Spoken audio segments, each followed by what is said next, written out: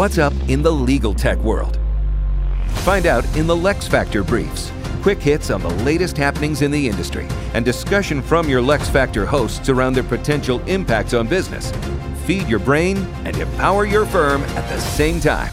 Hey everybody, welcome to another episode of the LeXFactor Briefs. I'm actually here today with Trina and no Brad, so no Brad's Briefs. No Brad's Briefs. Trina's Briefs? Burleson's Briefs? I love it!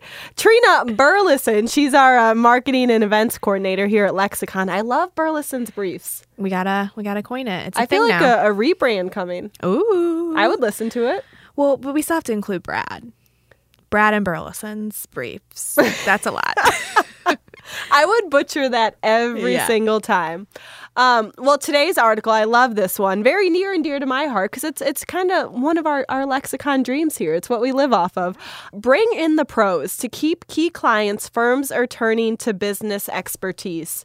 And really what this article talks to is the fact that business professionals are taking on larger roles in managing law firm and law firm client relationships. And think about other professional industries like consulting, advertising. They've been really using that same model for a long time, really, and they're getting a great effect out of it. So it's becoming more and more common for law firms to adopt, especially given this tight talent market. Firms really have to do a lot of extra work to keep and entice their top-tier talent.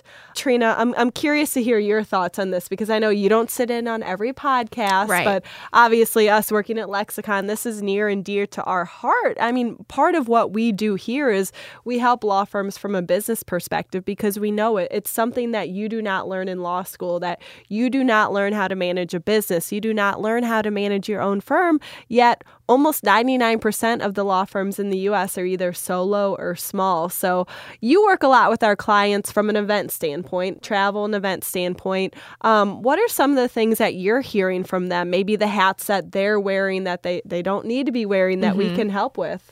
Well, I mean, just on a stress level right off the bat. I mean, taking that stress away from a client in a sense that they don't have to be, like you said, wearing hats that they're not typically used to.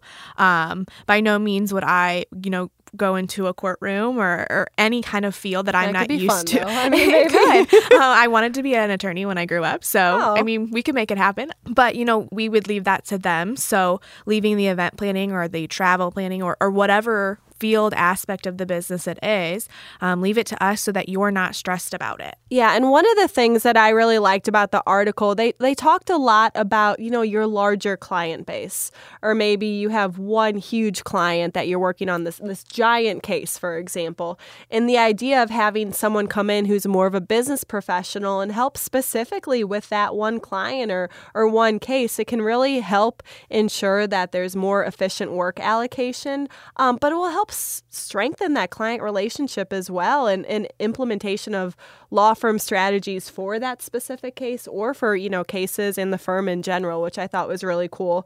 But at the end of the day, we talk about this all the time. You know what I mean? We kind of joke at this point that lawyers they don't know how to run a business because they're never taught it, but they're forced to. It's like learning by fire.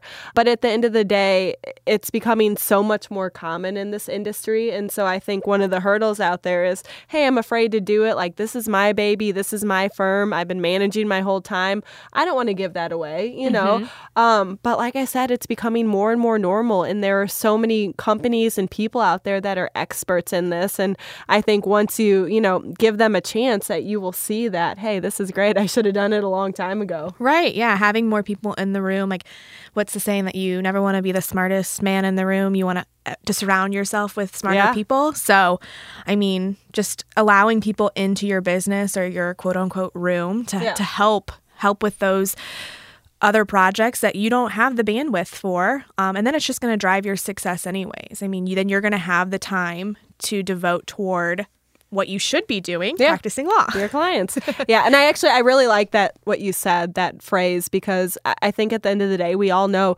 there's someone in this world out there who is better at your job than you. There's always someone that's going to be better.